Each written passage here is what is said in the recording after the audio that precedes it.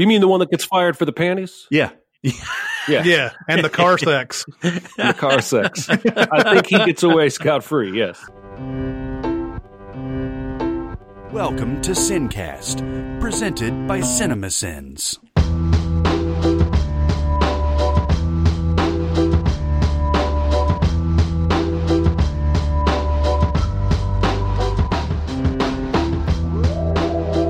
All right, everybody, welcome to the Sincast. This is Chris Atkinson from CinemaSins, joined as always by the voice of CinemaSins, Jeremy Scott. Hello. And from Music Video Sins, Barrett Share. Oh, hi. Well. Hi. Well, you're trying to seduce me, aren't you, Mrs. Robinson? Mm-hmm. Barrett has his legs all wrapped up on the screen there. It's amazing. By the way, I caught that a little bit ago. That movie is sexy. Yeah. Maybe The Graduate? Dude. Yeah. Anne Bancroft is I would have been seduced by her. I mean, she is absolutely, yeah, exactly. I mean, she's mesmerizing in that What's role. funny, though, is that I think she's only like 6 years older than Dustin Hoffman in real life in that movie. That's hilarious. The one scene where they're laying in bed and he's having doubts and everything, and he's getting all pissed off at her, and they're both naked, and she's laying in bed, and he gets up and he gets in a huff, and he's like, "Why are you doing this to me?" and everything, and he gets all dressed, and he's like, "Oh, I can't believe you're doing this," and she basically says like a couple of things, and he starts to get undressed again. Yeah. We are going to finish up our best movie of the 2010 decade. We are in our final four, and something, there's going to be only one winner, unfortunately. That's just the way these things go. And man, I don't know if we could have picked two harder matchups to get to the championship, and the championship itself is going to be very difficult, no matter what happens. No kidding. Mm-hmm. We start on the left side of the bracket with the number 1 seed, Mad Max Fury Road, and the 2 seed, The Martian. Oh, Jesus. I feel like I want to take out a Bugs Bunny hammer and doink myself on the head and just wake up when all this is over. Mm-hmm. Mm-hmm. Mad Martian Fury Road. These movies have similar locales. That's true. They're on different planets. Man, the thing about Mad Max Fury Road and that water stuff, that's getting real scary, man. That's like something that I think could actually happen. When you think about The Big Short and that Christian Bale character at the end is investing in water, and it's basically like the very end of that movie, it says this is what he's investing in now.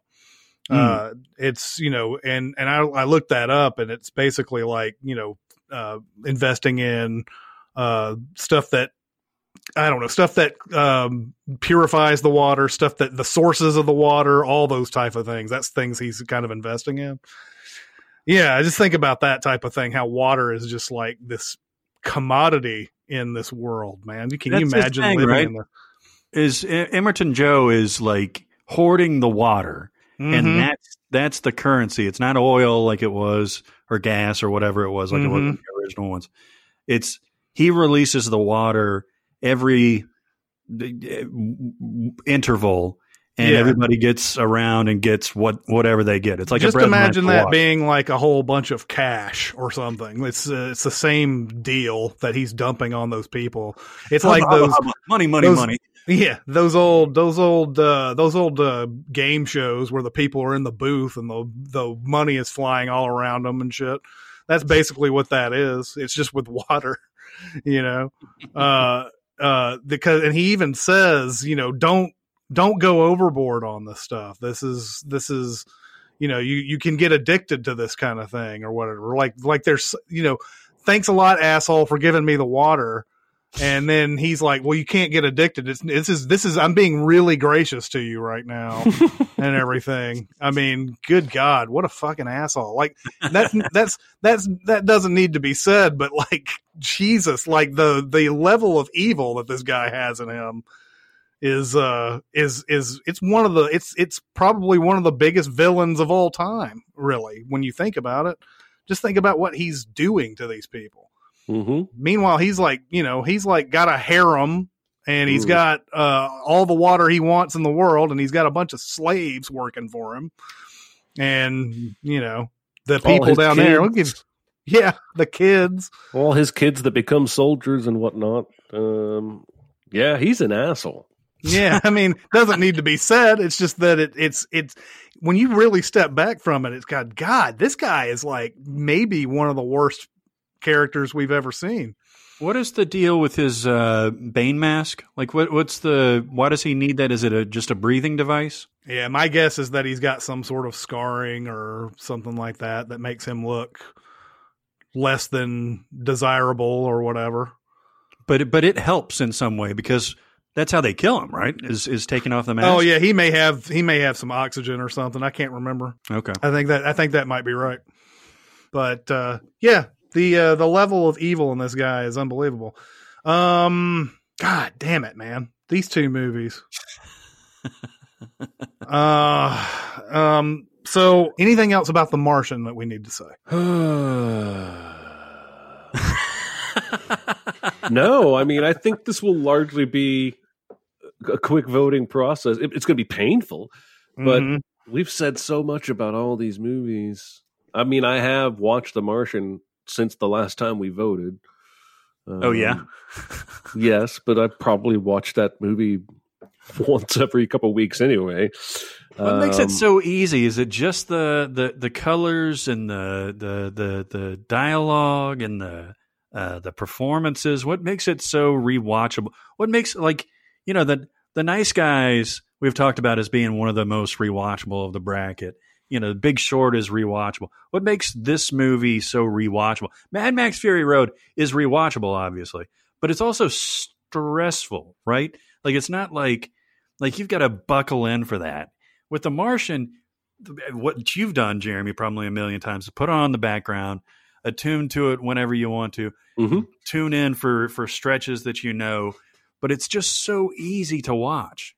Yeah, there's very little fat in that script. There's in terms of what they scripted, what they shot, and how they edited it down, it's nearly the structure of the film is almost perfect. And I think that's what you're getting at, is that it's so rewatchable because 20 minutes goes by, like that. Yeah. Because they make all the parts of it so engaging, whether they're back on Earth and we're seeing some of the science stuff at work there, or it's on Mars and we're listening to Watney's, POV or his sarcasm.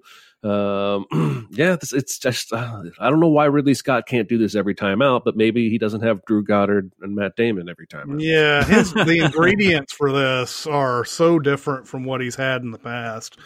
One thing we haven't talked too much about The Martian on, we've discussed the people down on the ground like Jeff Daniels and Chiwetel Ejiofor and all those guys. We've discussed a lot of Matt Damon. We haven't really discussed much about that crew. Jessica Chastain, Michael Pena is like steal scenes with some of the stuff he says in that. I love when they finally get to talk to him and they start typing back and forth. It's hilarious. And it's funny too, to watch Jessica Chastain because she tolerates that type of thing, even though she's very tired of it. You can tell that she's just tired of it, and she doesn't feel like this is an appropriate time to tell Watney that he's not needed or he's unimportant or any of that type of thing. But there's something in her performance too. But those two especially, I kind of feel like Kate Mara and Bucky and Bucky. And the Russian guy. And the Russian guy are kind of... He's German. Oh, he's German. Sorry. I think that those guys kind of fall in the background a little bit. They're not given much to do, really. But in a movie that's got so many characters, so many things to do, obviously you need to have some people in there that don't have much to contribute. Well, it's interesting. Yeah. That is probably the set piece that we spend the least amount of time on, right? I mean, besides them making the decision to say, which happens understandably, with Jessica Chastain's character, it happens very quickly of like, all right, we're going to spend 3 more years in space or whatever it is. You know, the focus is on the JPL and on NASA and on Mars. But yeah, you're right. That whole cast sings, and it's weird that relationship with Bucky and Kate Mara kind of comes out of nowhere a little bit, but it's also very believable, you know? Mm-hmm. Well, it's more fleshed out in the book. It's still a pretty minor subplot, but yeah, when they even included her kissing his helmet as he goes out on right before the whatever, she says, be safe out there in space, and then she kisses his helmet. That's pretty much the only relationship hint. And I was surprised they put that in there since they hadn't put anything else in there about it at all. Yeah. I think you're right. Chastain, it deserves a lot of credit, and Michael Pena for sure. And then what I love is in the sort of the ending when we're seeing where everybody's at now, and Chastain is, you know, getting off the elliptical and drinking coffee with her husband, watching the launch, and then it cuts and Michael Pena's on the next launch. He's like, he couldn't get enough of space. Like his wife was so mad when he decided to do the slingshot. She was like, 3 more years, and now he's come back to Earth and he's on the next mission because he can't. That discussion that you were talking about with Chastain talking to the crew about. I love that scene too. She makes it unanimous. It has to be unanimous for all of them. She tells them the risks, that, this is going to add 3 years to our mission. If anything happens, we're going to be dead. And also we're strictly going against NASA's orders. 2 of us are military and will probably be court-martialed. Yeah. And even if everything goes right, we're going to come back. They're never going to send us into space again. Yeah.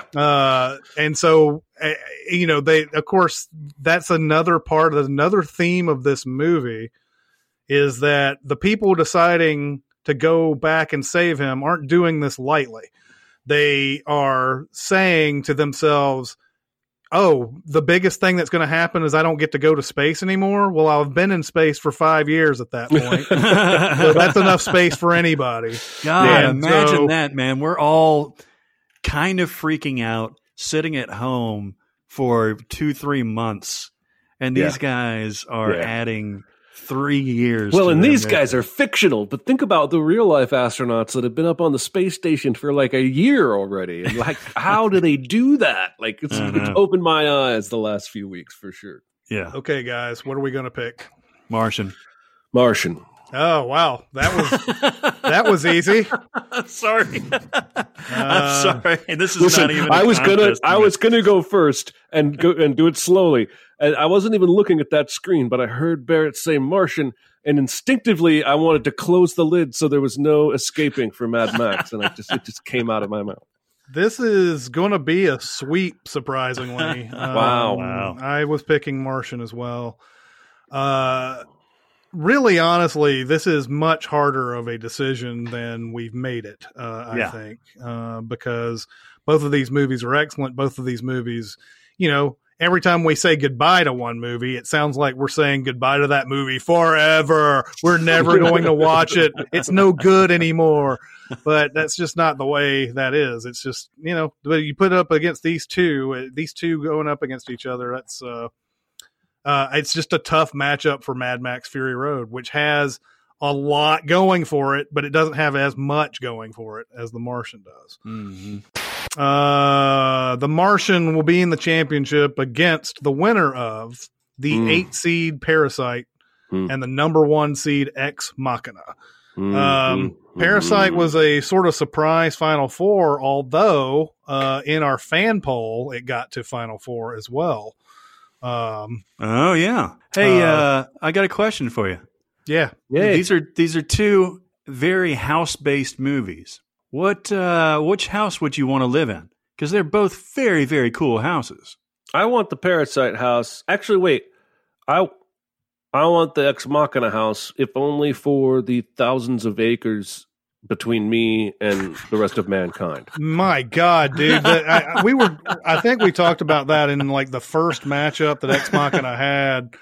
and now that I've recently seen it, because there's a point where Donald Gleason's in the helicopter and he goes, "So when do you think we'll be getting to the property?" He goes, "We've been flying over the property for 2 hours." You just got to think about how many miles of property that must be to be in a helicopter flying over it for 2 hours. Imagine being the guys that had to build that fucking house and haul all that like building equipment, all those miles. Like, oh, Jesus. Dude, I've been watching every once in a while, like on DIY Network or something like that, there will be one of these like remote cabin builders shows, like in Alaska and like northern Canada and stuff like that, where it's only like there's only like 3 weeks out of the year that they can build where it's nice.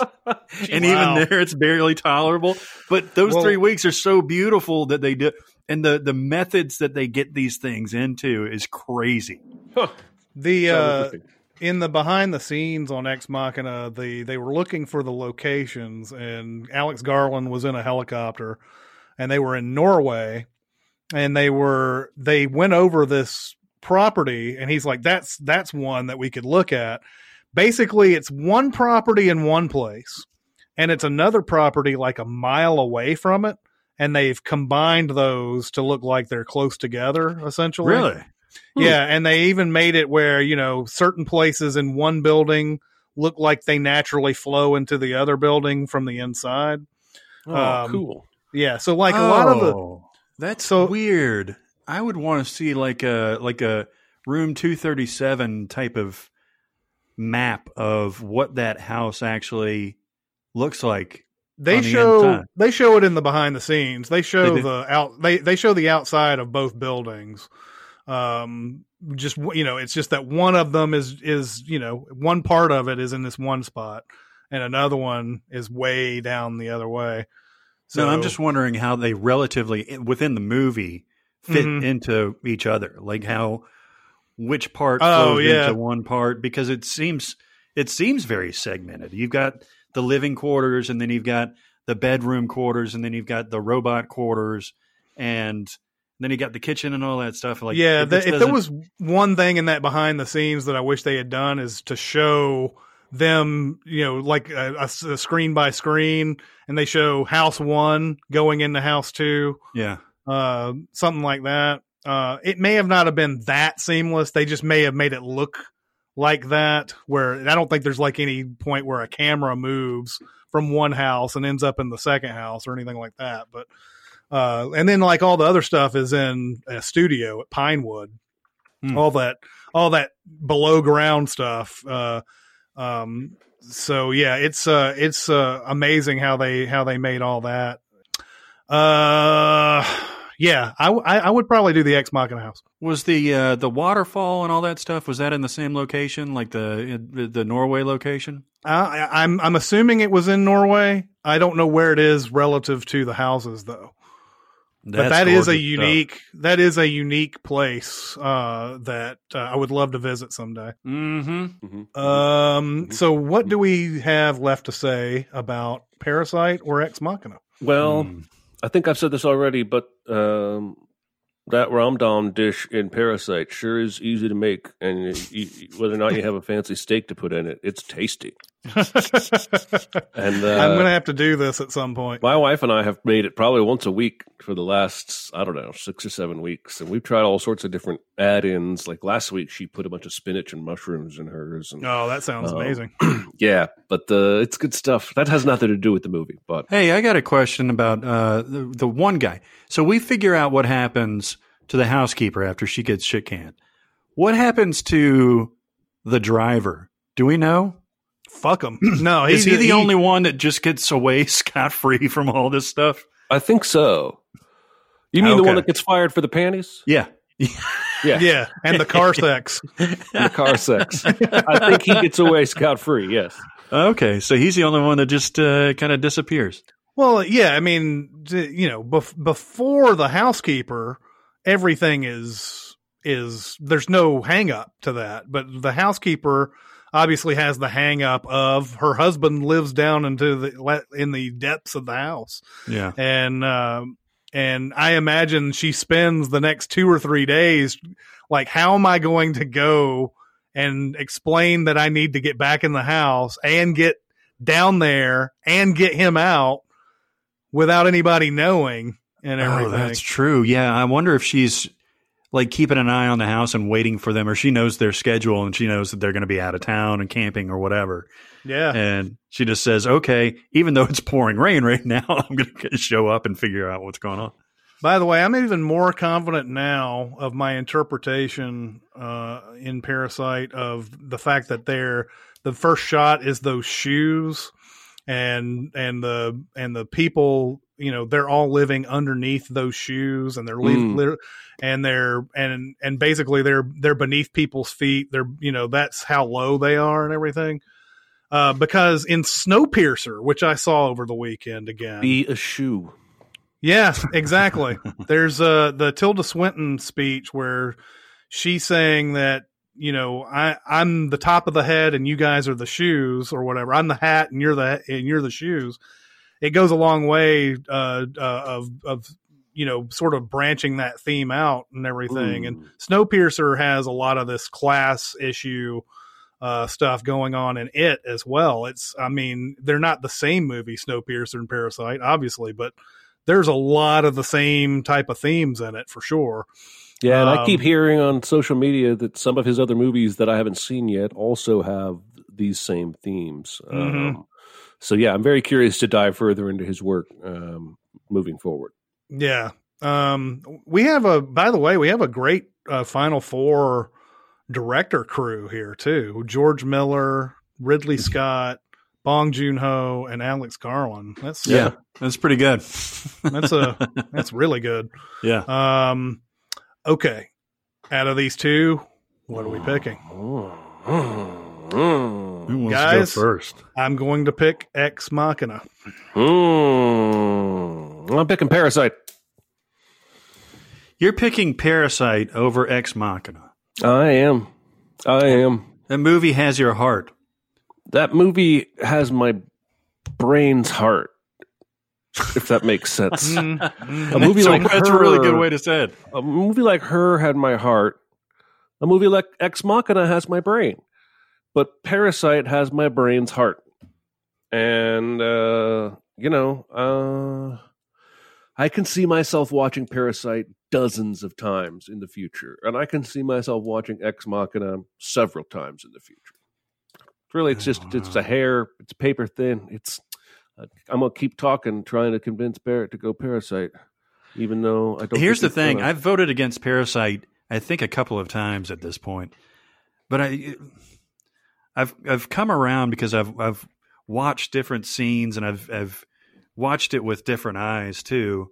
After you guys have talked about it in different ways, I told Chris as soon as we walked out of this, we saw this when it came to town, and I told you this is a movie that I'm going to have to wrap my head around. I know I love it, but I don't know exactly why I love it so much, and I think I love it for like 30 different ways. Many of which you guys have talked about. Ex Machina. Ex Machina moves on to the championship against The Martian. You can't flip me off with a pen. I'm flipping you off with my fictional middle finger of ink. Look, I don't want Parasite to be gone either.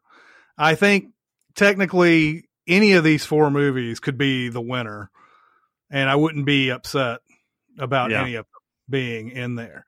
And then you have to I don't know how anybody is so sure when it comes to matchups like this. Yeah. I mean, the Martian, we did that pretty easily. I mean, but still, when you put them up, you put those two movies up together, you're like, I mean, that's just that you just go on your first blush a lot of times. Unfortunately, it's like there's no real math here to tell one way or the other why one movie seems better.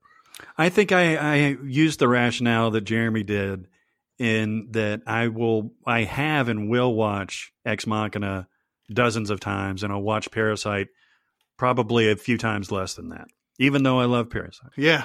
Okay, on the championship. So we have and you and you and you. On the championship, we have the ability to chat on our app here, our Zencastr app. And I'm wondering if we can all load in our pick and then we can announce the winner from that. Interesting. Agreeable. You want us to do this now, or we don't have anything else to discuss, do we? No, I don't think so. So what I'm saying is everybody type, but don't press return yet. Shit. Oh. It's like, don't click off. I'm sorry. I love you. Okay, so this is still in doubt. And we're gonna go 3, 2, 1. When I say 1, we're gonna press return, Barrett. Okay, hang on 1 second. 'Cause I actually am still thinking about this. Don't press return. Like I just literally did. Like, oh, I'm such an idiot. When did Ex Machina come out? 2015? 2014, I think. So these are both mid-decade movies. We've had time to live with both of them for a long time. Yes. We have made an informed decision for sure. I would say so. So, have you already typed yours in, Chris? I've typed mine in. I'm hovering over the enter key, and when I say 3, 2, 1. Okay, I'm ready. 3, 2, 1.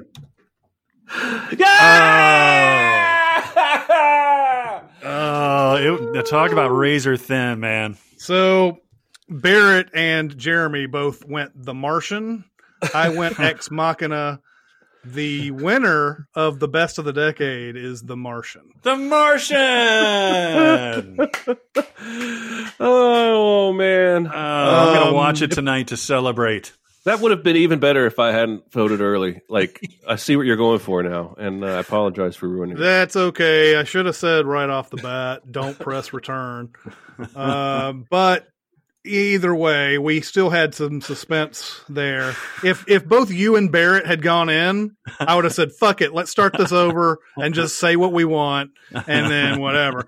But Whiplash. The Martian takes it over Ex Machina. It's hard to vote against The Martian, right? It's just the movie is solid in every single way. Ex Machina is too. I think Parasite is as well. I think Mad Max Fury Road might be the weakest of the four. Strangely enough.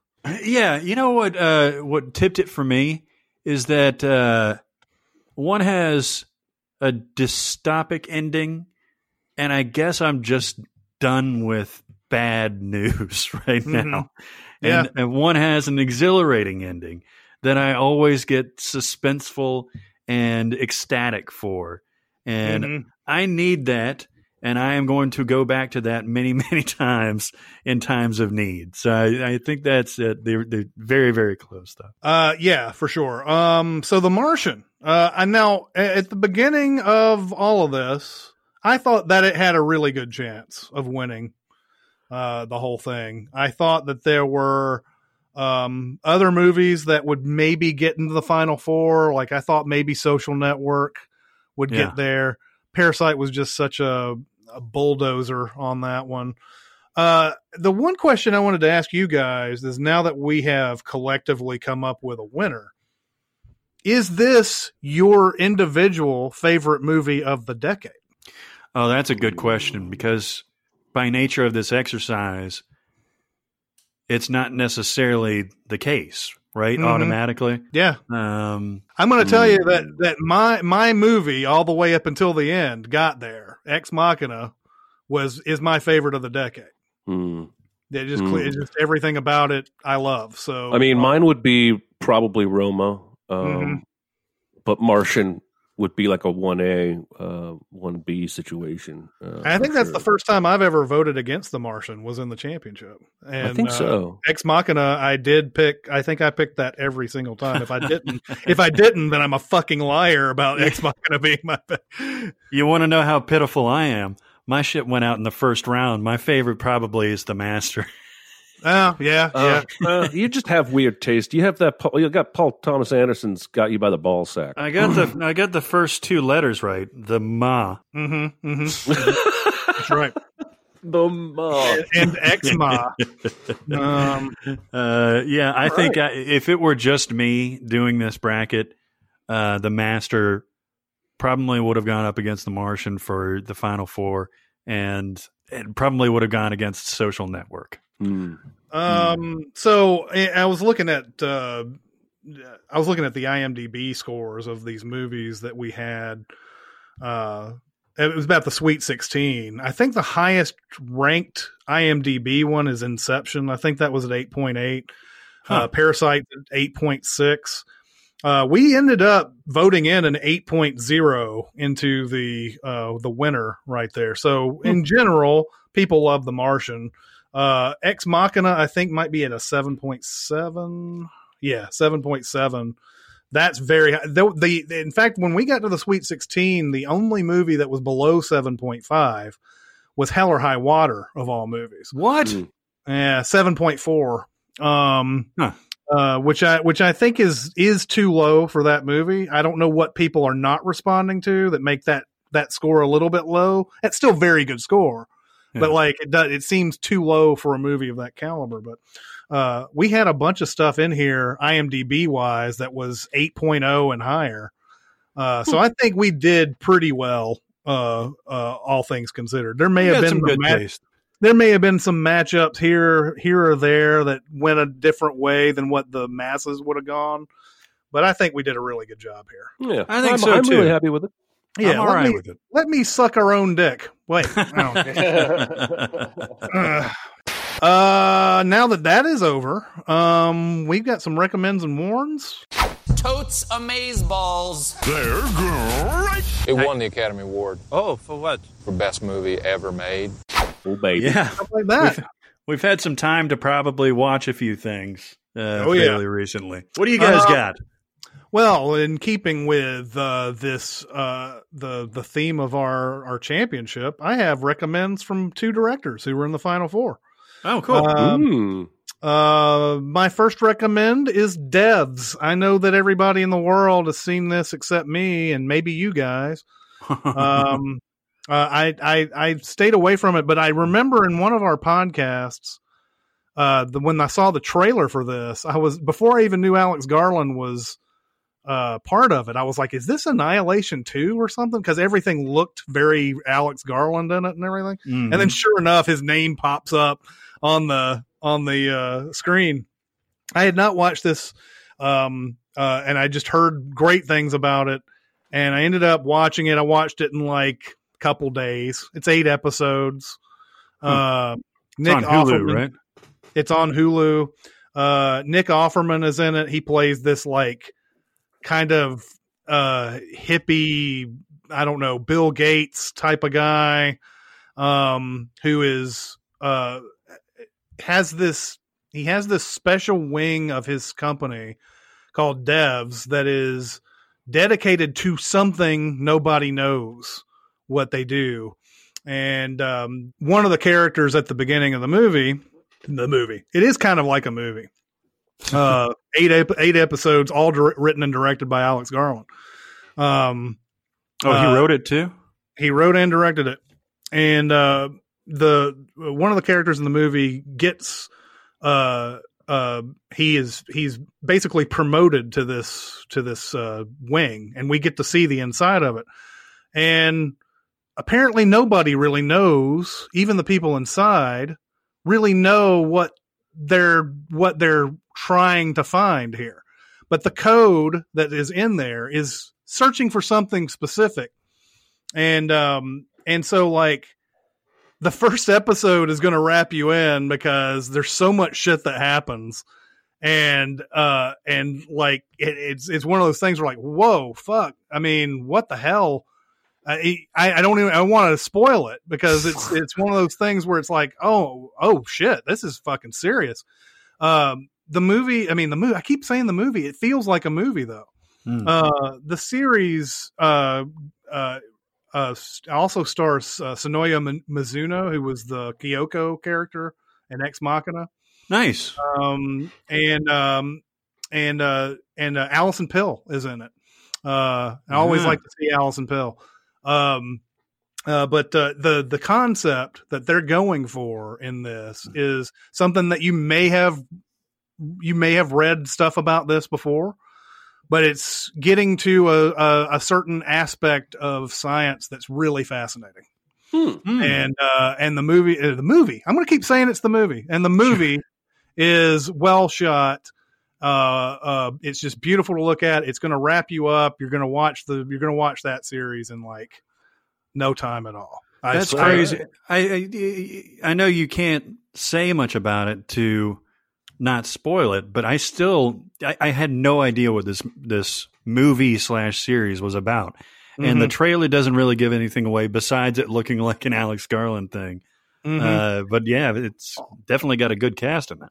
All you really know is that Nick Offerman he's you know that he had his daughter died at an early age, and this dev's place that he's built has a giant statue of her outside of it. And you know it may have something to do with her, but you don't know exactly if it is or if it's just a monument to her or what. The monument that they've put in there, I think, is definitely for effect. It's supposed to kind of freak you out a little bit. And it does. There's an interesting thing that goes throughout that series where something will happen and they always find a way to get back to Devs and this big, huge statue of this little girl. And they always seem to find to make it creepier than the last time you saw it in every episode that it goes along and everything. So that's interesting. That reminds me, you watched the entirety of Watchmen, right, Chris? The series? No, I only saw the first episode. I'm actually in the middle of getting a bunch of series done that I haven't had a chance to watch. Like I'm in Succession right now. I'm watching all of that. Oh, yeah. Yeah. What do you think? I know. I remember you saying you didn't like this. Well, I didn't like the pilot. I've had it recommended so many times since then. I had somebody recommend it to me, and I was like, all right, I'll go ahead and watch this. And you were right. That first episode and that first season even are like, it's all right. I mean, I've seen stuff like this before. I've seen stuff like this before. The second season is where it starts getting really good. All right, but but you agree that everybody is an asshole, right? Yes, it's hard. It is hard to root for these people. There are moments in this show that I'm actually actively rooting for them to fail. Yeah, that may be a design of the show. It may not be, for all I know. But there are moments in this where you're like, you should go to jail for this. You should probably not be a free person doing stuff like this.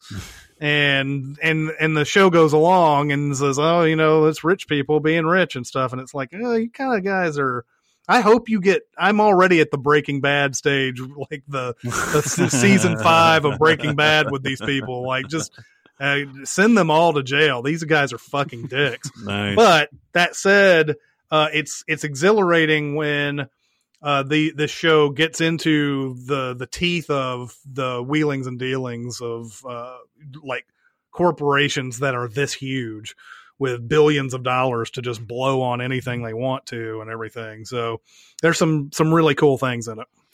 Well, just to tie up that point that I made for Watchmen, they do a very similar thing from the first episode for Watchmen of a very unique looking statue of Ozymandias in Watchmen that keeps up through the season. So that's very intriguing to me. Yeah. Anyway, all right. You go, Jeremy. Are we going to do more than one round?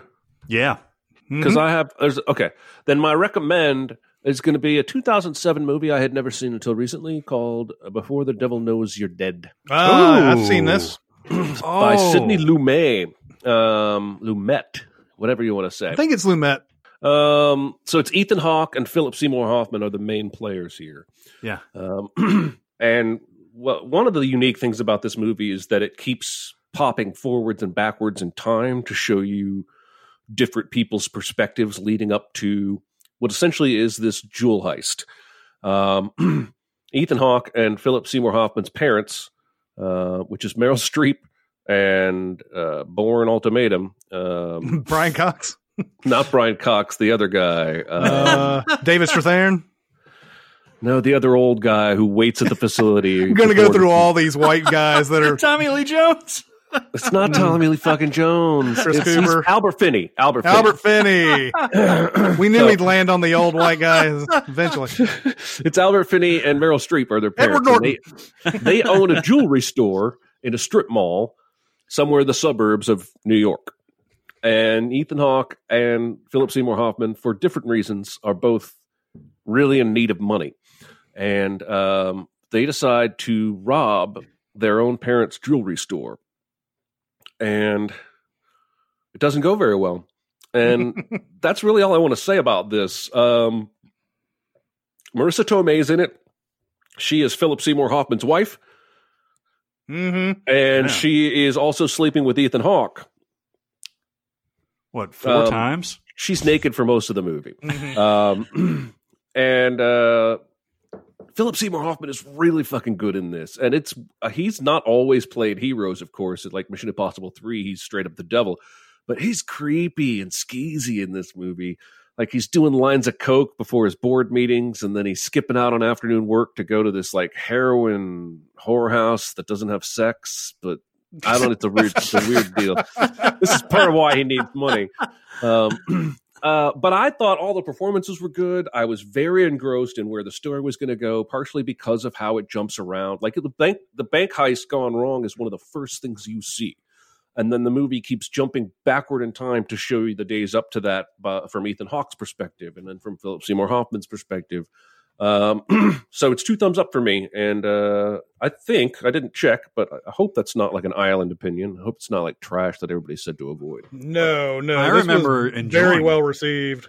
Okay, good. Yeah, I haven't seen it in forever, but I remember really, really liking it. Yeah, the whole thing is pretty scuzzy, right? Oh, yeah. I mean, yeah. Yeah. No, it almost reminds me of like Uncut Gems. And that kind of like maybe, yeah, I haven't seen that and stuff like that. Yeah, no, I mean, other than Meryl Streep and Albert Finney, nobody's a good person here.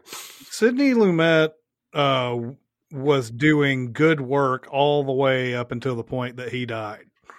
Like a lot of the directors who are from the 70s just have lost their way and just they don't know how to make a good movie anymore. Scorsese is in the group where he can still make good movies, but like Coppola, like sort of forgot, I think, and Spielberg has sort of forgotten. Rob Reiner, Rob Reiner, all these guys like just don't seem when they make movies now. It's like William Friedkin can occasionally make something good in the modern times, but like for the most part, you know, he was doing stuff like Jade and stuff like that in the 90s. But yeah, he was making good movies all the way up until the point that he died, and it's kind of an amazing feat. All right, I've got one that I think we may have talked about just briefly before, but never really got into, and I'd never seen it before. And Jeremy, you've seen this, I think. It's Jack Ryan, Shadow Recruit. I did see it. So this was 2014. It was, I don't know what number of Jack Ryan movies this would have been. Hunt for Red October, Clear and Present Danger, the other Harrison Ford one, Patriot Games. Sum of All Fears, and this maybe it'd be the 5th one, yeah. Yeah, this would be the 5th one. And it's Chris Pine playing Jack Ryan. Now, this is Jack Ryan Origins. This is before Hunt for Red October. This is before anything, really. It's when he's in Yeah, well, actually, he's in school right now. He's studying to get his PhD. He's going into like economics and stuff like that. And he gets recruited by, well, actually, no. He's in the Marines, and he gets as he's been injured and as he's recuperating, he gets recruited by Kevin Costner's character to be a covert operative in the CIA while having a front of a desk job, like just an analyst, like stock analyst job. Meanwhile, he is had a relationship with his former doctor, which was weird, Keira Knightley, who does a very good American accent in this, by the way, and ends up in a real relationship with her. So that part is a little bit drag-ass. Like the setup takes a while for this movie. And in fact, I was watching with my family. My son's on a spy movie kick. And we were like, you know what? Chris Pine, look, he's great. He's great in really everything. Keira Knightley's good. Kevin Costner actually is surprisingly good in this movie. We were like, yeah, whatever. Then Kenneth Branagh shows up as the villain, the Russian villain. And you're like, hey, all right, Kenneth Branagh, we got some gravitas here. Didn't realize that it was directed by Kenneth Branagh, by the way. Friend of the show, Kenneth Branagh. That's right. Show. And from there, once it gets into where Chris Pine is called into, where Jack Ryan is called into action to do a mission that has twists and turns and things like that, this gets into serious spy shit. This gets into like Cold War handoffs, pickpocketing, like all kinds of actual spy shit that I don't think I've seen in other Jack Ryan movies. It's usually been big old explosions, and even in Hunt for Red October, it's more about figuring out the problem. It's not like the actual operative spy shit. This is operative spy shit. It's kinetic. It moves. It's really, really good. It's not outstanding. It's not up to the level of Hunt for Red October, but I think it's the second best Jack Ryan movie that I've seen. Ooh, and I didn't realize. Beep. What are you going to put above that? Clear and Present Danger? Clear and Present Danger. I haven't seen Shadow Recruit, but Clear and Present Danger is high up for me. I would say it goes Red October, Sum of All Fears, Clear and Present Danger, and then Shadow Recruit can duke it out with Patriot Games. Now, wow. Now, most people would put Patriot. Now you're the Jack Ryan expert, but expert, I don't know. Well, I mean, you know the most about him of the three of us, but like most people would put Patriot Games as second, right? Like that's super highly regarded. I thought. I don't know that's about necessarily true. I don't know about that. At least if you're a movie fan and you think Jack Ryan movies, then yeah, you gravitate towards the Han Solo ones. But if you're like a fan of the books, I think Sum of All Fears is up there pretty high, even though it drastically changes. Part of the trouble for me connecting to Shadow Recruit is that it is not based on any of the books, and it's a completely fictional story. And Tom Clancy was very good at writing tight, taut, political thrillers, and I think there's a good reason to follow the blueprint set by him in the books. So this one was harder for me to get into, despite loving Costner, Chris Pine, and Keira Knightley as actors. It just felt like an imitation. Did you like Branagh as the villain? Sure, yeah, sure. Now, I'm much more interested in this. I think it's Tom Hardy is going to be in Without Remorse, which is, if you remember the Clear and Present Danger and Patriot Games, there was a character Willem Dafoe played called Clark, and he's basically an assassin. Liev Schreiber played him in Sum of All Fears. Without Remorse is that character's origin story after some drug dealers kill his girlfriend, and he goes Batman. He goes commando. He starts making his own silencers and targeting the criminals in the city. And Jack Ryan's dad is a Baltimore detective who is trying to hunt down this killer, this vigilante. And that's just been pushed to 2021, I think. But that is one I'm really looking forward to because, again, Jack Ryan as a character doesn't do anything for me. Jack Ryan in a story that Tom Clancy wrote, I'm all over it. Interesting. Have you watched any of the Krasinski stuff? I haven't seen any of it yet. I have this weird Amazon. I have not watched any Amazon original series, and I have no reason for that whatsoever. But no. I think the hang up there is, again, it's not based on any of the books. It's completely original storytelling. So your connection to the books is really the main thing that holds your attention to these. Okay, yeah, I don't care about. Listen, if you made it John Krasinski playing some new character, it probably appealed to me more than calling him Jack Ryan, because I can get plenty of world adventure ass-beating espionage from Bourne and Mission Impossible and James Bond, and there's something very uniquely American political thriller about Tom Clancy's work. If you were to go the IMDb route on the rankings for this, Hunt for Red October obviously would be top. Patriot Games and Clear and Present Danger both at 6.9. So Barrett was right. The Sum of All Fears is at 6.4, and the Shadow Recruit is at 6.2. I need to watch Shadow Recruit again. Yeah, but I understand that hang up, especially if you are connected to the books. But Pine is really good in this. Yeah, obviously he's always really good. But it surprised me with the operative stuff, because he's freaked out, because it shows all aspects of what I know of Jack Ryan as a character. He gets out of the first situation, literally, Kevin Costner's character says, because he's a Marine. He has no experience whatsoever. He said he's only spent 3 weeks on the farm. Like, he doesn't know. He's freaked the hell out after he does this. And then he gets put into action. And then he has to remember his training. And then he has to remember, there's a scene where he goes through, they're on a plane, and he's like, oh, they're trying to figure out the location of this certain item. And he's like, okay, well, this happens because of this. Go look at this. And another analyst says, okay, well, this is this. And he puts all these connections together, showing his brain. And it's very, very cool, I think. Listen, I would watch Chris Pine in an all Chris Pine shot-for-shot remake of Psycho. That replace Marion Crane. Like, he is at the very top of my list of actors that I really want to watch what they're doing. He's just so charming and engaging. I may have to give this one another look. Yeah, right. The thing that really appealed to me about Jack Ryan is the story that Fred Thompson tells in Hunt for Red October. And I don't know if this was in the book or not, but it sounds very much like it came straight out of the book, about him actually going through military training. Like, the captain of that ship is like, I don't care for this guy wearing, a uniform in here when he's just CIA. And he's like, and Fred Thompson sits there and tells him, like, this guy went through all this bullshit. He did military training, and then he got super hurt doing something. I can't remember. Yeah, what did his fourth year from the hospital. Did his fourth year from the hospital. And he's like, well, you can do what you want, Jack, but you might want to give that kid a break or something like that.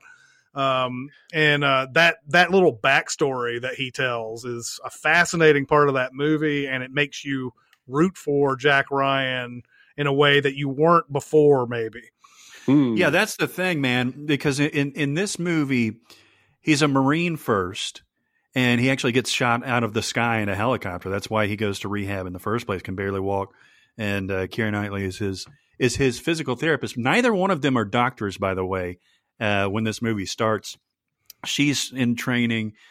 He's ABD, all but dissertation for his PhD. And later on in the movie, after it advances, they're both doctors, and at some point, somebody calls over to the two of them as they're running away, and they're like, "Doctor," and they both turn around and go, "Yes." and it shows like all the facets of it, and that's why it's very fascinating to me. This movie, it's it's not an A+ or anything like that, but it really, really surprised me how much I enjoyed it. All right, everybody, it's time to talk about Mubi. Yeah, baby. Yeah. And Mubi's been they've been putting up some movies. They had this trauma thing for the last month.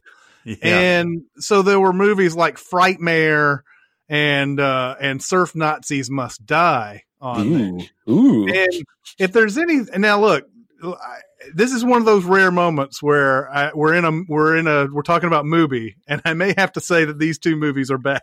You take your chances sometimes.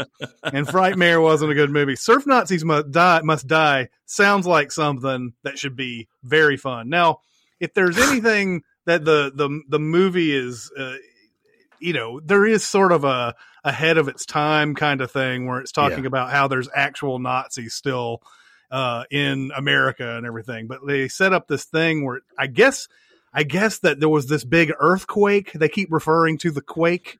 Yeah. And it was like 8.7 killed 1 million people or something like that. Yeah. And I guess as a part of this, there's been these factions of surfers, taking over beaches in California. Yes. And the bad ones are the Nazis, but there's also like 2 or 3 other gangs that are on the beach fighting for territory. Including ninjas, yes. Ooh. And it sounds fun, but it's not. You're right. This is a very 1987 trauma exploitation type of thing, but it also it has a very black exploitation actually, just it does. General exploitation type of outcome that doesn't justify 90% of the movie, but it does. No. That last 5 minutes or so is fun as hell. It's bonkers. You're right. That last 5 minutes. Now, look, here's the deal. I understand that these movies weren't very good, but I'm always looking for something different. Yeah. And that's what Mubi offers you. And I would never see Surf Nazis Must Die if it wasn't for a service like this. And who knows, it could have been great, but it wasn't. But I will tell you, there was a movie that was good on there, and it was called A Girl Walks Home Alone at Night. Oh, I want to see this so bad. It was made by an Iranian filmmaker, and I can't call her name right now. Anna Lily Amirpour. Yeah. It's a very different take on a vampire flick. And at first I was like, really? They got away with this in Iran? How do you make this movie in Iran? Like, it doesn't seem, but it was made in America. It was just, it's just that there are, I think the director's Iranian. And I don't know if all the actors might be too, as far as I know, but it's pretty clear though that it's shot in another place. It's shot in California, I think. But yeah, it's shot beautifully. The main vampire in the movie is this mysterious woman who is a girl who walks home alone at night and whatever. But it turns into this sort of a love story thing, and it's mesmerizing the way this movie's made and shot and everything, and it's a high recommend from that's on this service right now. It's hard to make a unique vampire movie anymore, you know? Mm-hmm. Yeah. This is a vampire who loves herself some like 1980s tunes and everything, and all right. And there's like there's a scene where like the main guy and her are in this room together, and there's this big like 80s like soundtrack, playing, but it's a static shot of them getting closer and closer together, and it's great. You wanted to talk about art history? Yeah, let's talk about art history. So Art History is a movie from a director that I really dig, Joe Swanberg, who is known for, and I don't think it's even a pejorative term anymore, mumblecore. Mumblecore used to be kind of like a catch-all for any indie flick that maybe didn't have a budget, had kind of some improvised lines, some looseness to the plot. And I think it's become a genre now that I really dig. I think I like the freeform stuff. I like, I've mentioned the show Easy quite a bit that's on Netflix, that Swanberg helped create. And this is, I guess, kind of middle to early Swanberg, 2011. And it's a very insular story. It's got a cast of 4 characters. Yeah. And it's got a very, very simple concept. this director is shooting a sex scene, a sex movie, some sort of short that is two people having sex in different ways over and over and over again, and developing a relationship too, talking about previous relationships, talking about their pasts and where they're at right now. And it's shown from so many different perspectives. It's very dreamlike. To me, it's very European, actually. Mm-hmm. This guy is filming his, quote, girlfriend having sex with another actor, but in the auspices of acting. This is in a movie. Yeah. So they are literally having sex, and the sex is graphic. But, it's supposed to be impersonal. It's supposed to be impersonal. And he keeps it impersonal. And it's very, very fascinating. And I'm not going to spoil anything, but the ending of this movie, I think, makes it totally worthwhile. I laughed and I kind of was shocked, and I absolutely loved the ending of this movie. It does have a great ending. It's one of those movies, and I've seen a couple of these over the past few years, where the movie is shooting. The movie is about making a movie, and when they're done with the scene, a lot of times when they're done shooting, the real wife, quote unquote, is, you don't know if they're shooting or if they're not shooting at the time. Yeah. So like they get done with this one scene, and you see Swanberg, who plays the director in this movie, go off into another room to start editing it, and the couple stays behind, and they sit there and talk. And then it starts to get confusing for them, even because they're in this mode where they're like talking about their past relationships and everything. And then they sort of go, and there's a point where he's like, he almost kisses her, and he's like, oh man, I'm just like really confused. And she's like, yeah, I get it. Blah, blah, blah. It's no big deal. So there's a fascinating like movie within the movie type of thing going on here. You're right. It's a bizarro version of Living in Oblivion. Yeah, it is. It is. But yeah, that is a very interesting movie. Like you said, it's hard to recommend because it's like there's not much going on really, but it's a fascinating kind of look into the psychology of a shoot like this. Yeah, and intimacy and relationships. The portrait of intimacy and what constitutes what is a violation of the relationship that the director and the actress has is fascinating to me. But if that stuff gives you the heebie-jeebies, it'll give you the heebie-jeebies. I mean, you guys are making me want to at least take a look. At least in the beginning. Yeah, there's if you want nudity, you got it in this one. It's there's lots of nudity in it. I'm not saying I want nudity. I totally want nudity. The entire thing is a sex scene, basically. Yeah. The guy who was in Uncle Kent 2, which I saw on Mubi a few months ago, is the actor that's in the in this movie. He sure does have a stable that he works with. Mm-hmm. Because one of the other ones is the director of Death Note. Adam Wingard. Adam Wingard. Yeah. Yeah. He's the assistant director, I think, right? Yes. Yeah. But yeah, fascinating movie, and all this stuff can be found on Mubi, and I've talked about two movies I definitely would somewhat recommend, if not fully recommend, two movies that I would not recommend, but still you have that kind of choice on this service, and that's why we tout it all the time. Well, this is the time to do it. We're all stuck at home. We're all just kind of hanging out. We're all watching content. This is the time to catch up on stuff.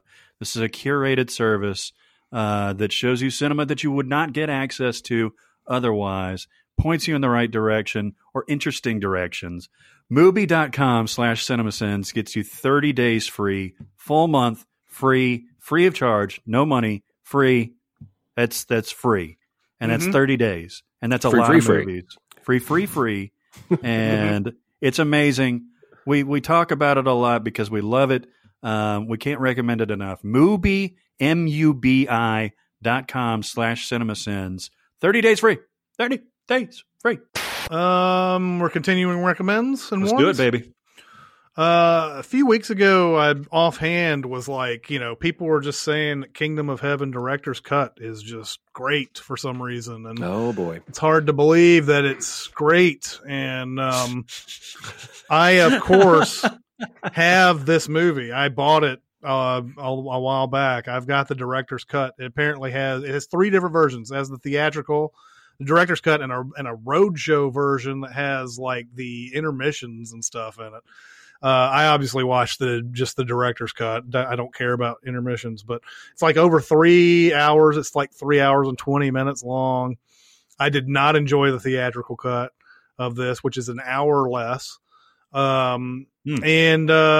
I had just been hearing it was good. So I popped it in one night, and all that extra time that they put in there makes that movie very good. Really? Okay, remind me, this is about the Crusades? It's the Crusades. It's about Orlando Bloom's character, who's basically a nobody, but is taken under his wing by Liam Neeson, who is... I couldn't quite figure this out. I may have to, on a viewing way deeper into the future, I'll figure this out. But he could be Orlando Bloom's father, but I'm not sure if that. I mean, at least they have that kind of relationship in the movie where he wants to take him under his wing and turn him into a warrior. And there's a faction of the Crusades that wants to go and immediately attack Muslims and kill them immediately as sort of a preemptive attack.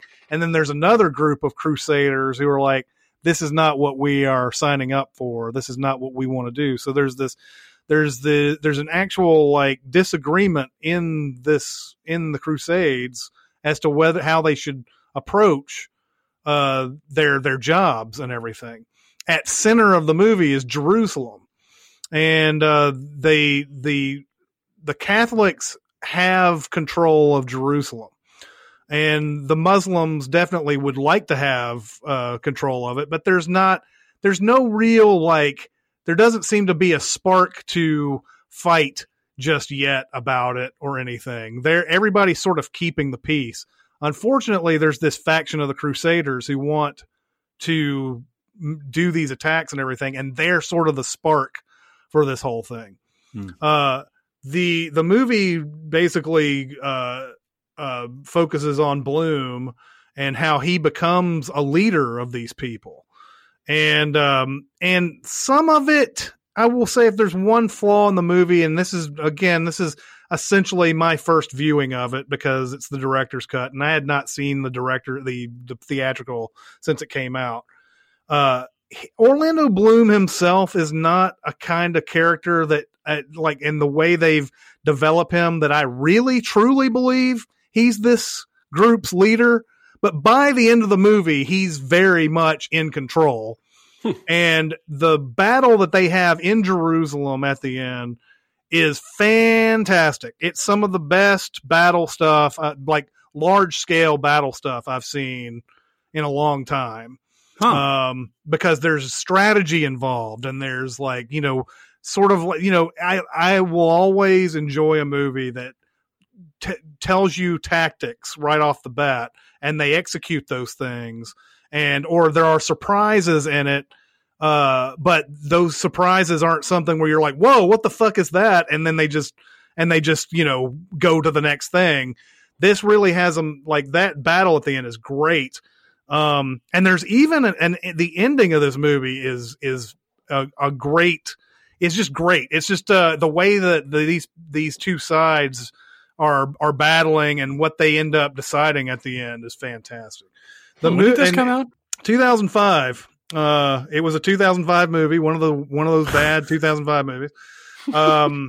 And it wasn't very good. I don't remember. Like I said, I don't remember much about it.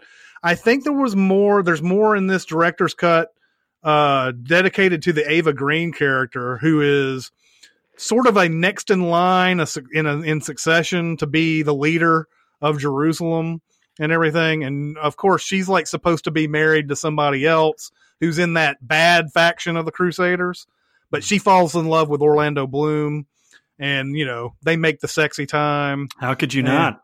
It's exactly. it's like the 300 sequel. It's just like the 300 sequel and the Sin City sequel. Both of which have subtitles I forget. A Dame to Kill For, and what was the other? Rise of the Empire? Yeah. Rise of the Skywalker. Yeah. No, it's The Rise of Empire.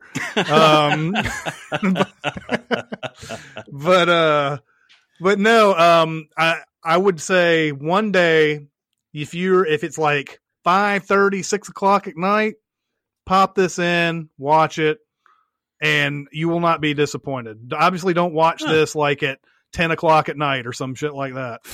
Watch this somewhere, like if you have some time to kill. I think you guys will both love it. Okay, all right, I'm down. That's pretty strong. You ready for me? Yeah, go for it. Are you ready for me? Flipping channels. You know how I like to do. I look for titles I've never seen with actors I recognize, right? I stumbled the other day across a 1985 film starring Rutger Hauer called Flesh and Blood. Now, this is going to interest you maybe more than our listeners, because this is the first English language film for Paul Verhoeven. Oh, yeah, that's right. Wow. So after this, he goes on to make RoboCop, Total Recall, Basic Instinct, Showgirls, Starship Troopers, and Hollow Man, all in a row. So this is the one he made before RoboCop. This stars Rutger Hauer and Jennifer Jason Leigh. Jennifer Jason Leigh in this movie is the nakedest I've ever seen a person be in a movie. Really? Which is not to say like percentage of nudity, because she's 100% naked in most of the scenes.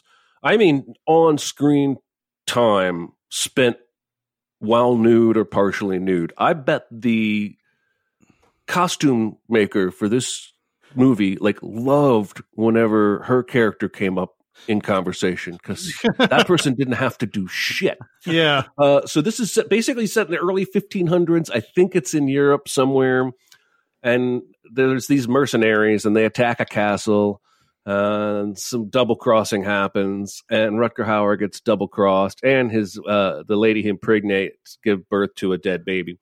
And so he's trying to dig a trench to bury the baby, the stillborn baby, and in the trench they find a statue of Saint Martin.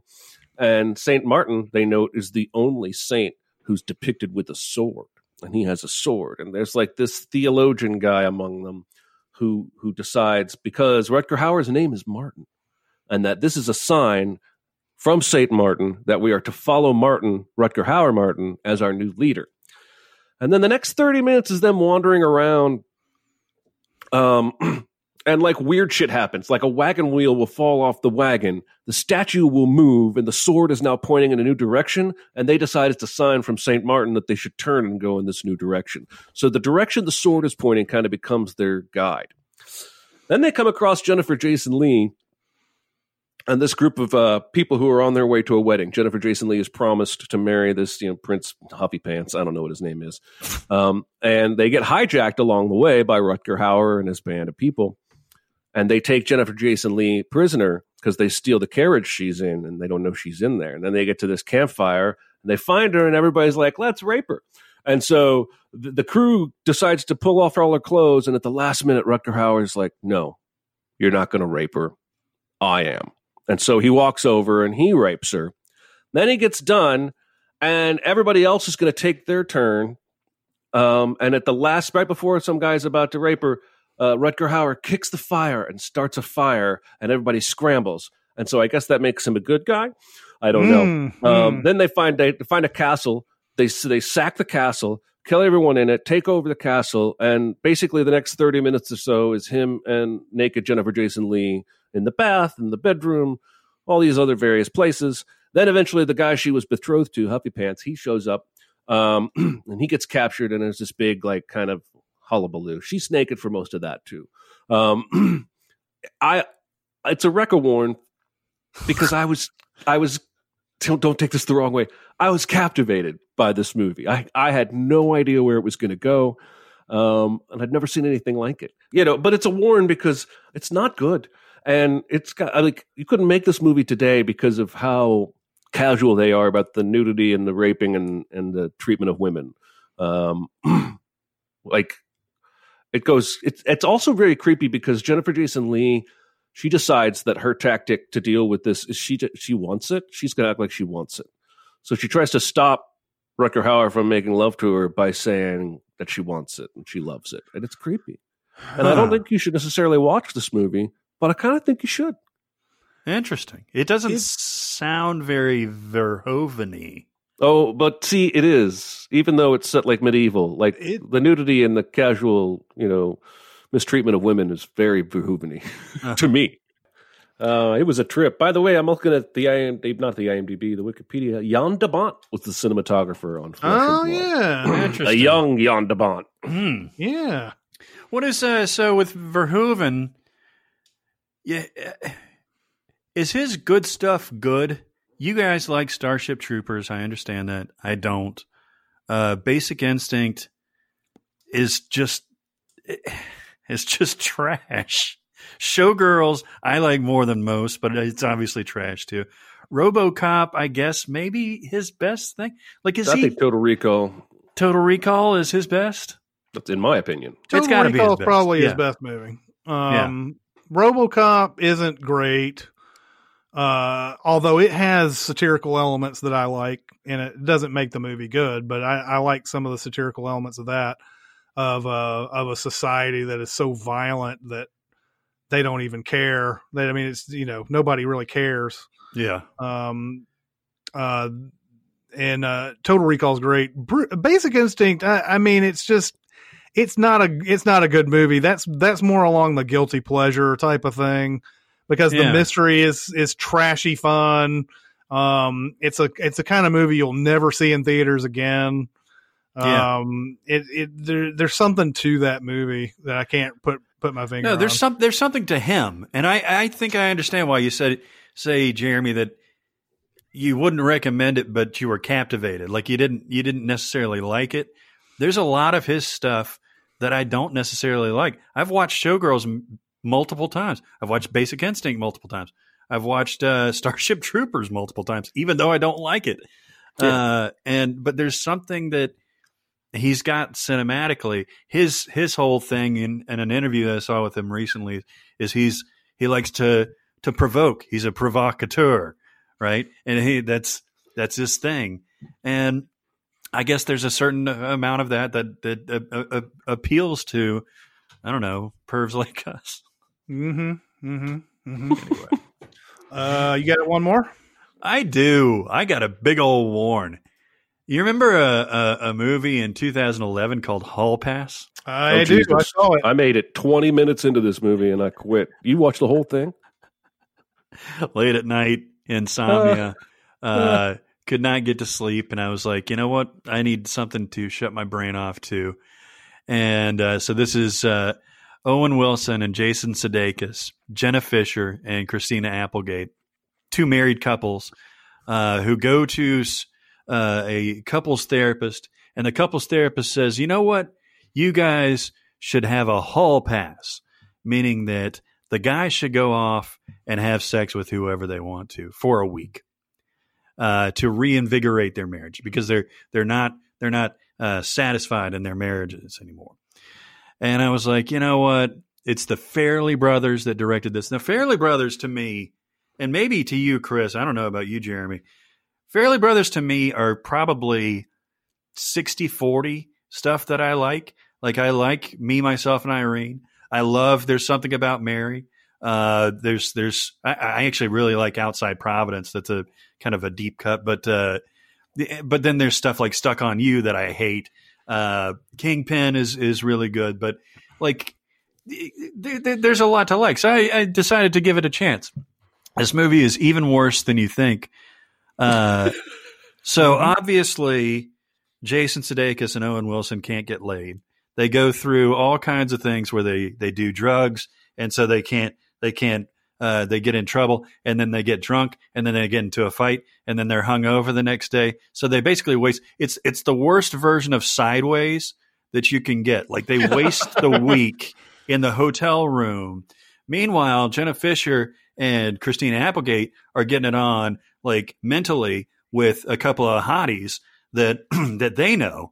And they're like, well, maybe we should have a hall pass too. They're getting a hall pass. Why can't we have a hall pass? So they're getting interested in stuff like that. Eventually, Owen Wilson meets this super, super hot woman. I don't even know. I think Nikki it's Whalen. Nikki Whalen. Have you seen this movie, Chris? I have. And she's somehow interested in him. And so he makes a date with her. But in the meantime, he decides I'm going to take a hot tub soak.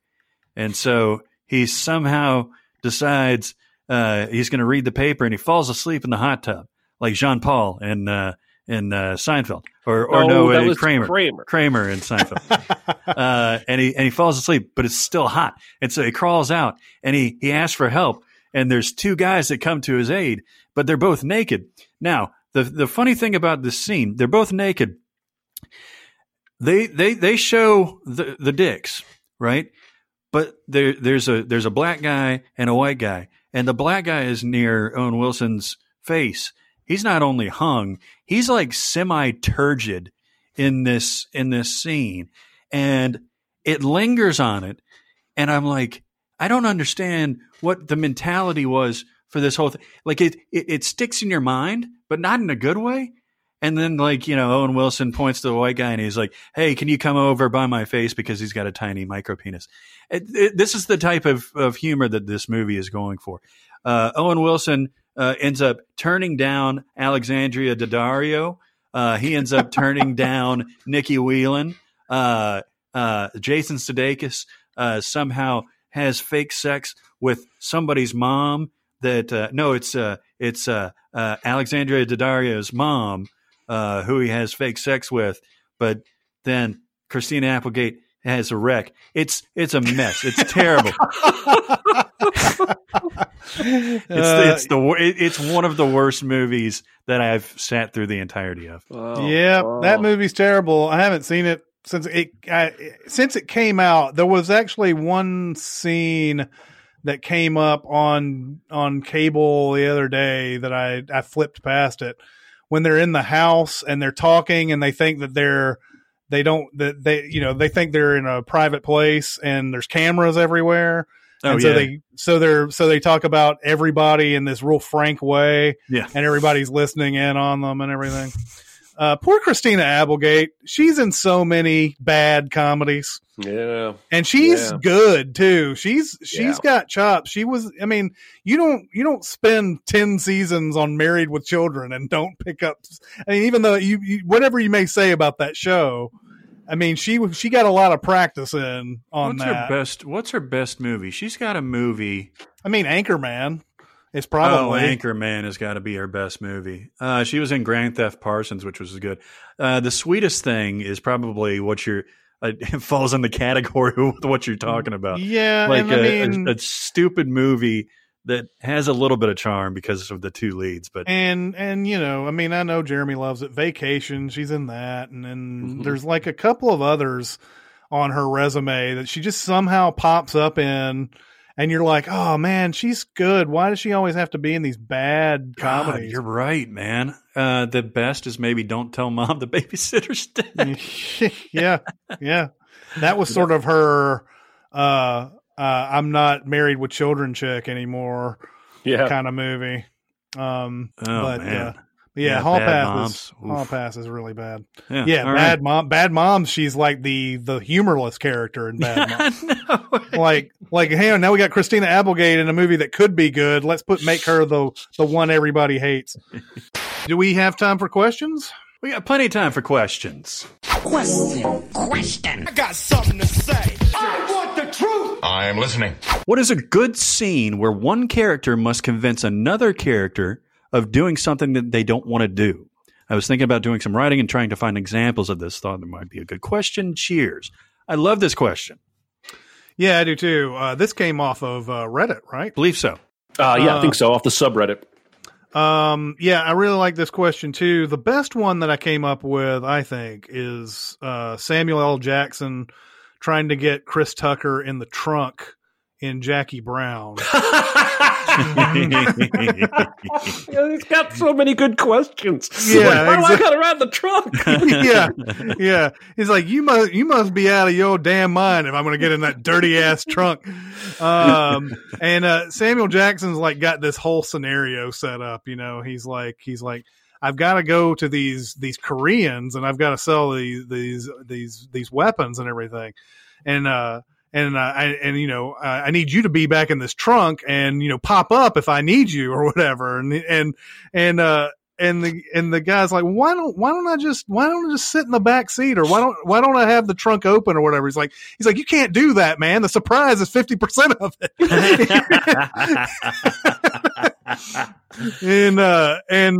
And so he's going through all this, and I don't think Chris Tucker's high. Of course, you know, he's like, man, I'm high, I'm home. And Samuel Jackson, he's not going to do it normally, but Samuel Jackson has just gotten him out of prison, has paid his bail. And the only reason he's paid his bail is because he wants to execute him now. But he's very he's very convincing about what he needs him for, and what a giant favor this is for him that will pay off this bail, I guess, debt that he has. If you just go back in the trunk and be the surprise guy at this weapons thing, then that pays off the thing. It sounds plausible, even though it's nonsense. And it's really funny too. Yeah. I mean, those two guys going back and forth with Quentin Tarantino dialogue is fantastic. God, his dialogue, his whole dialogue in that movie is amazing. That may be his best performance, right? Because he goes from intimidating to like seductive to, you know, sympathetic to comedic to, depending on the situation. He's such a chameleon. The way he talks to Jackie versus the way he talks to Robert De Niro's character, or the way he dismisses Bridget Fonda's character. It's just, or even the way he tries to, like, that first scene with Robert Forster, where he's like, even actually both scenes, when he goes to get Beaumont's bail and when he goes to get her bail, like, he's trying to intimidate that dude, like Tom Cherry. Like, he's trying to say, like, yeah, I'm the swinging dick between the two of us, and Robert Forster doesn't even blink, man. No. He's just like, I've seen tougher than you, dude. You're nothing. Mm-hmm. So that's such a good answer. I wish I'd have made it mine. Yeah, that scene. If there was any justice in this world, Jackie Brown would have gotten a lot more play back when it came out, and I think people were expecting Pulp Fiction Part 2, and they got something else. It was just a mismatch in their mind what Jackie Brown was going to be. And Samuel L. Jackson, this is probably, it's one of his top 3 performances he's ever turned in, and he didn't get nominated for it. That Pulp Fiction is up there. What else? Django Unchained. He's fantastic. Django. So all 3 Tarantino. All 3 are Tarantino, yeah. But in Jackie Brown, I think Jackie Brown is maybe the best of those 3. He, mainly due to all the things that you just said, Barrett, because there's so many different moods he's trying to convey compared to what's actually going on inside, and everything like that. I mean, he's funny a lot of times. He's menacing. He's sometimes sympathetic, and you're like, oh, okay, well, maybe he's got a little bit of a heart after all. And he's just really, really good. It's one of the most, it's maybe one of the most underrated performances ever. You shot her? Where'd you shoot her? In the parking lot. No, where'd you shoot her? I like when De Niro shot her in the he says I shot her in the stomach. He's like, no, where'd you shoot her? Yeah. He asked De Niro if he slept with Bridget Fonda, and De Niro's like hems and haws, and he's like, I didn't know if she was with you or whatever. And he's like, but you still fucked her anyway, didn't you? Yeah. He's like, well, it was the part where you weren't going out with her that I felt more strongly about. That's one of De Niro's last great ones too. I agree with that completely. That's completely like not like against type for him too. Like he almost never plays that dumb fall guy. Yeah. Do you have another one, Chris, or you want to? There are a couple others. There's the sort of the break that Woodward has when he's talking to Deep Throat in the parking garage. The whole time he's been talking to Deep Throat in this movie, Hal Holbrook is like, you're going to have to find that out for yourself. You're going to have to do this. You're going to have to do your own thinking. You're going to have to do this and when we see the journey that Woodward and Bernstein go through in that movie, where nobody's talking and the people that they do get to talk, they have to go through all these games to get them to finally say the thing that they need them to say and all that. And then finally it gets to that last one where Woodward and Bernstein have gotten the story wrong. They've missed a detail and it's really fucked up the story. And he's got him one more time in this garage.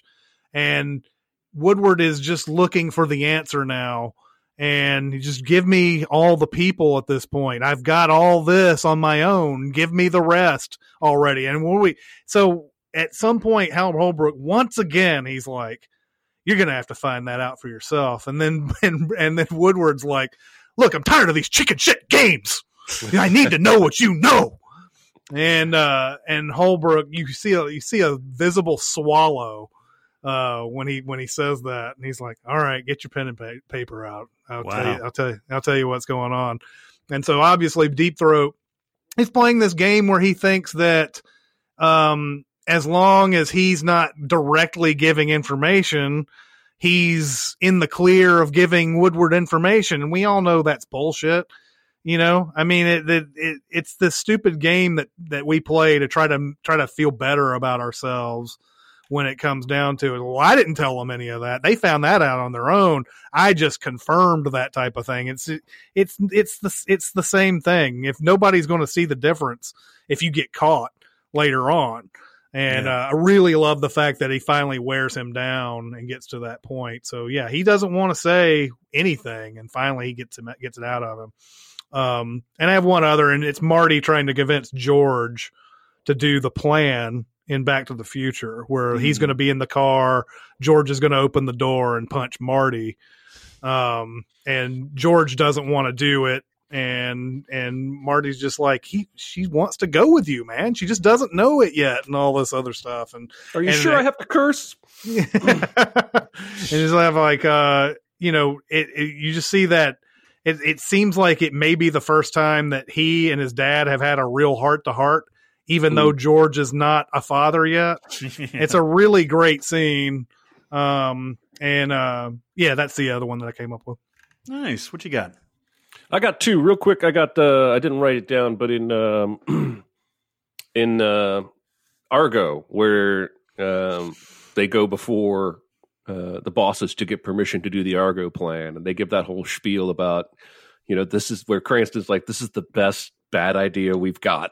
That whole speech is great. But the one that first came to me is a movie I've seen 100 times, and that's White Christmas. There's two incidents of convincing somebody to do something they don't want to in one scene, and it's early in the movie after they come back from the war. Their show is a mega popularity show, and they're touring and whatnot, and they go backstage into the dressing room, and they're changing between numbers.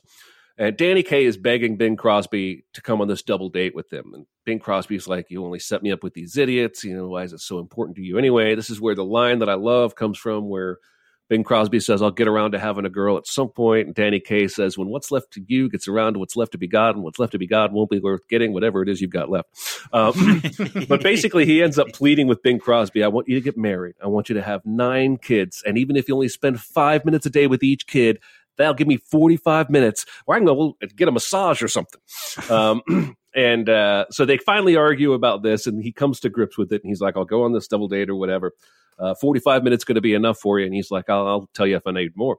Then the guy comes in with their tickets to the train, and it comes out that Bing Crosby has pushed their train date because they got to go watch the Sister Act.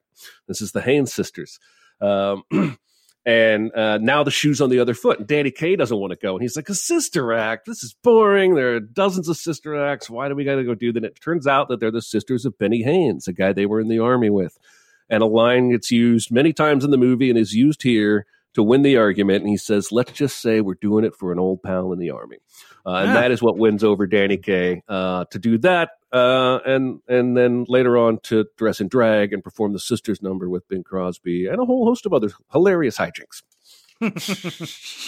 I still need to see this movie. I've got it on Blu-ray recently, so I will try to watch White Christmas at some point. Yeah, it's a good one. It is a good one. I got two from the 90s. One is from one of my all-time favorite movies, and one is from a movie that's eminently forgettable. The first one is The Cable Guy. All right?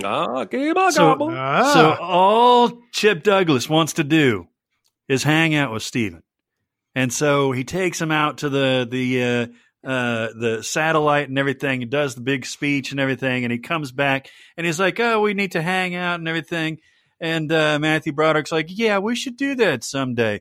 And this is after he said, like, by the way, Sleepless in Seattle is on cable tomorrow. You should invite Robin over. She'll come run it. He's convincing him, okay, maybe you could get together. Steven has no inclination whatsoever to ever see this guy again. He says, all right, well, that's really nice. Thanks a lot. And so he does that weird, creepy smile as he's getting out. And he's like, oh, okay.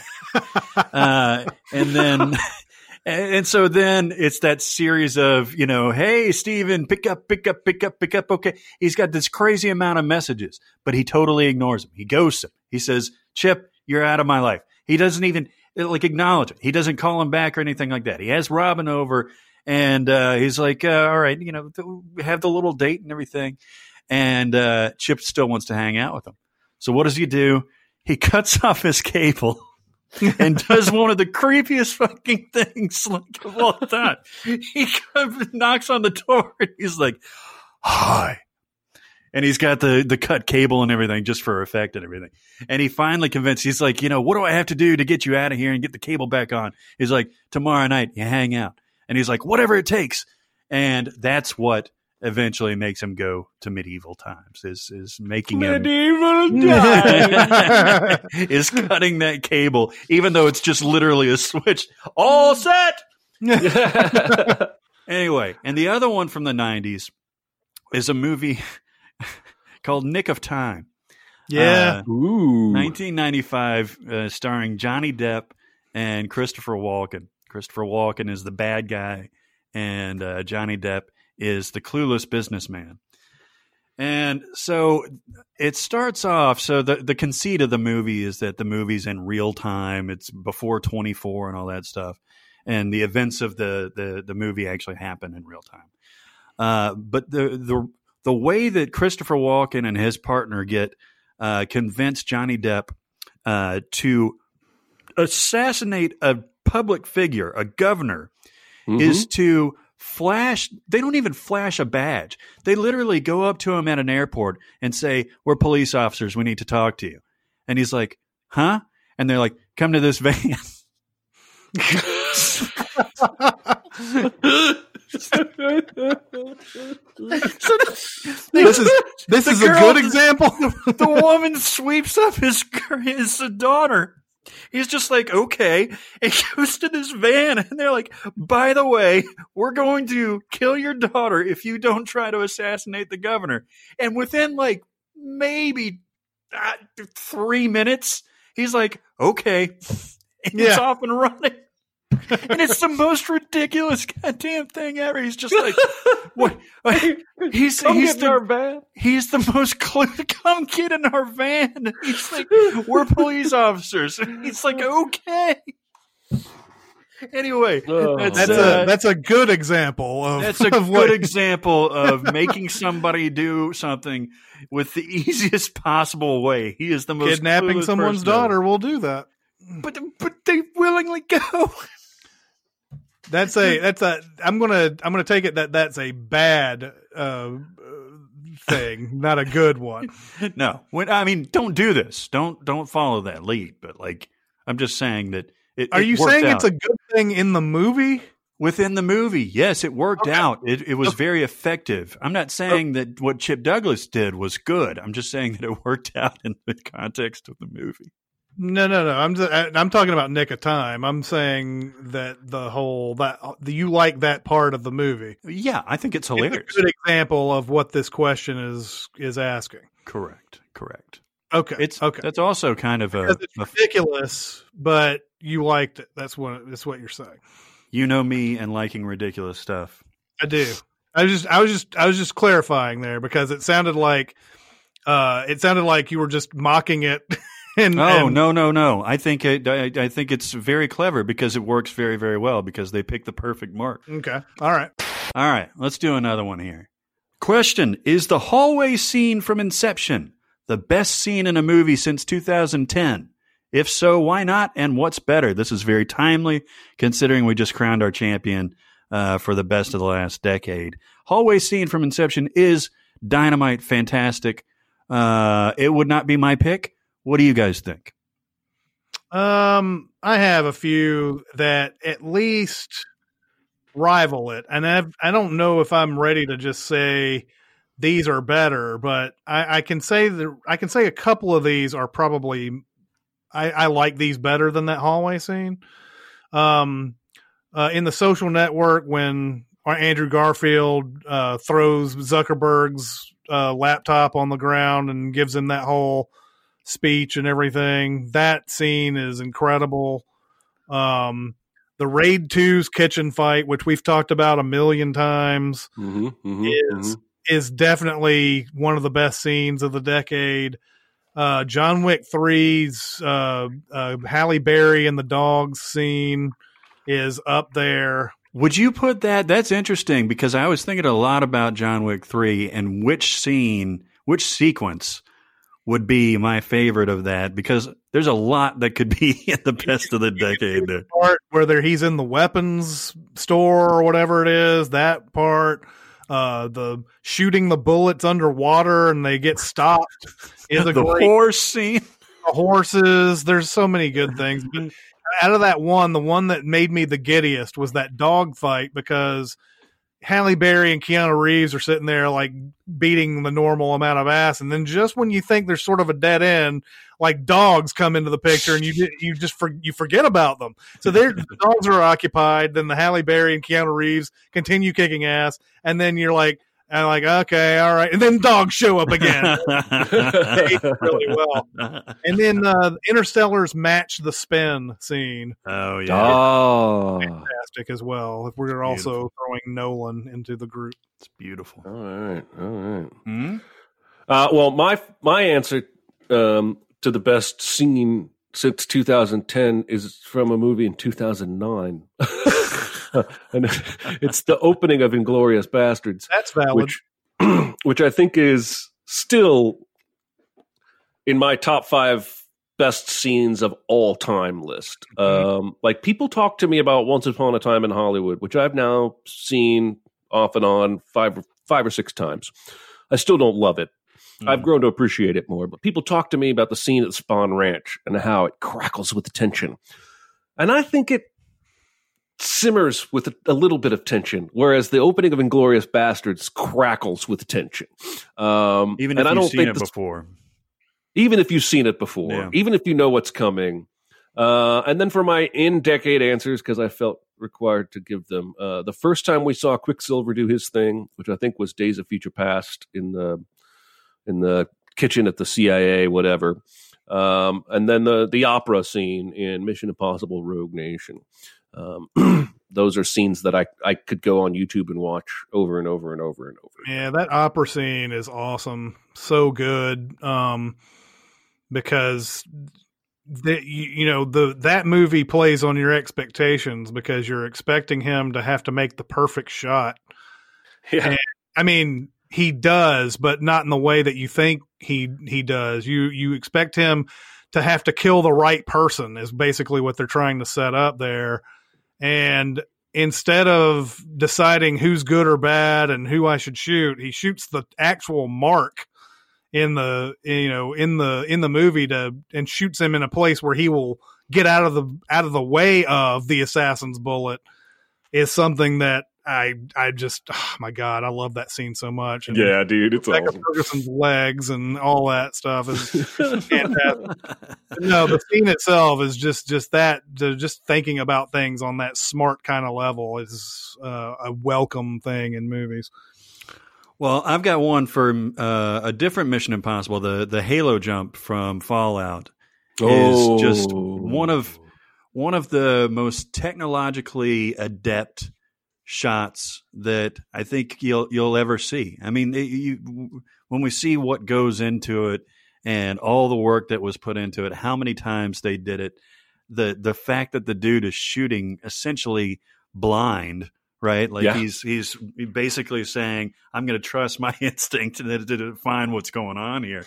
And the practicality of it is, I mean, you're rarely going to see it. Maybe you'll see it in the next Mission Impossible, but like you're rarely going to see anything with that sort of technical precision again. So I'd have to put that up there. I also want to mention the sequence. Now, the whole sequence of Gravity is very, very tense, but the one where they first get to the ISS and they've been floating along and she's losing oxygen. But there's a lot of exposition. There's a lot of talking. There's a lot of here's what's going on, that kind of thing. But once they come in, he's like, we're going to come in hot. And all of a sudden the tension just goes up all the way to like 32. And you're taught the rules of gravity in that kind of context, right? You got to figure out what to grab onto and how much force is coming off of this. The fact that when they do open the airlock, like it flies open, it doesn't just like gently open a little bit, you know? So that's something. The last one I say is, of course, I have to mention the Master. The Master for a performance, the scene in which Freddie and Lancaster, Philip Seymour Hoffman and Joaquin Phoenix are doing the auditing process. I'm doing this in quotes and in Scientology terms, where he says, you can't blink. You're going to answer me every question that I say. And Freddie's just like, fine, that's fine. And it's super tightly shot. It's perfectly acted. It's got some brutal dialogue. And it blew me away. I've watched that on YouTube a million times. It's not necessarily a comfortable scene to watch, but I think it's outstanding. I think it's amazing. Yeah, and you brought up Mission Impossible. I mean, Burj Khalifa scene is going to be in there. Yep. I mean, there's a lot of stuff from Mission Impossible movies that you could throw into this category. All right, well, that'll do it for this week. And who knows what we're going to do after this? We've spent our entire coronavirus quarantine doing this bracket. It's so true. we have to come up with some other thing that whatever. But what did you think of our winner? What is your winner? Go to Sincast presented by CinemaSins on Facebook. We're also on CinemaSins Twitter, Music Video Sins Twitter, SoundCloud. We're also on Discord. If you want to get on Discord, you can go to our Reddit page and find a link on the right side of the page there, or you can Facebook private message me and I will give you a link there. Anything else we need to discuss? I think that's about it, baby. All right. That'll do it for this week. It's Chris Atkins and Jeremy Scott and Barrett Scherer. We'll see you next time. Thanks for listening. Comment on our episodes on our SoundCloud page. Check us out on YouTube, Twitter, Facebook, and Reddit. And be sure to visit cinemasins.com.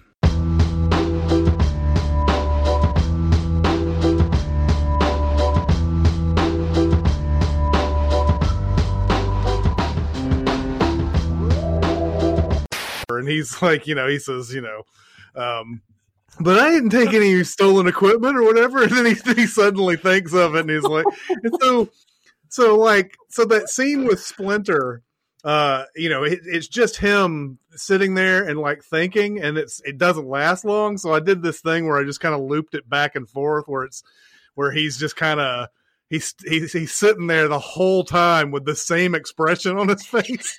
And you see this whole thing where it's like cream in his pants. Cream in his pants. He's just got this It looks like we made an airplane joke. It's fucking fantastic.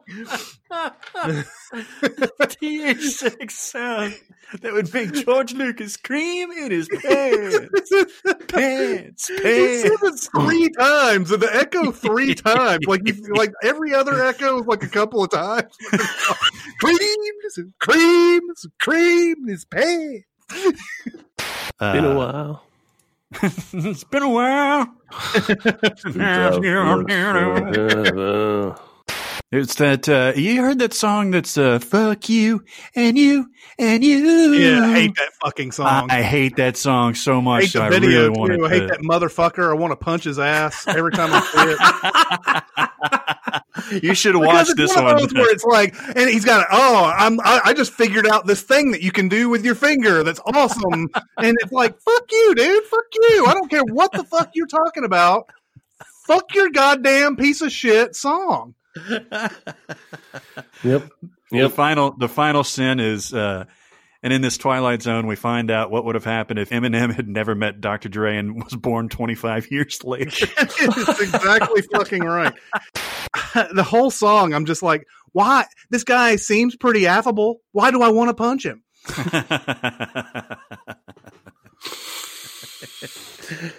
Sometimes you just got to cut a motherfucker. That's right.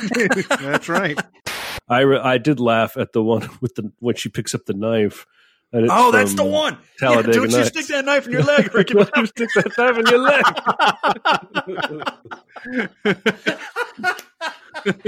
That was the one. That was a funny part of the interview. Did you ever see the interview, Jeremy? No. The Seth Rogen, James Franco thing. They were they're talking about Kim Jong-un, and like he has a perfect metabolism. He doesn't pee or poop. And James Franco's like, he doesn't pee or poop. Yeah, we look like we are ready. I look a little thin, but I think we always look thin to ourselves, right? I think we decided that, yes. Yeah. When I look in the mirror, I look really thin. Mm-hmm. I tell you what, did I tell you I've lost 20 pounds? Yeah, that doesn't sound good. From that sickness and from the anxiety and everything. Yeah, that's like what it's good, but it's not good. It's like that's not the kind of weight loss you want. No, I lost 20 pounds and 10 of it was from my dick. Yeah. Still have a 5-pound dick though. Cream in his pants. Cream in his pants. All right.